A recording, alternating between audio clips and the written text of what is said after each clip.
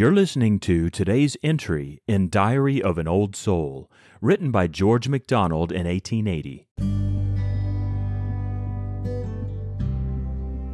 'Tis hard for man to rouse his spirit up.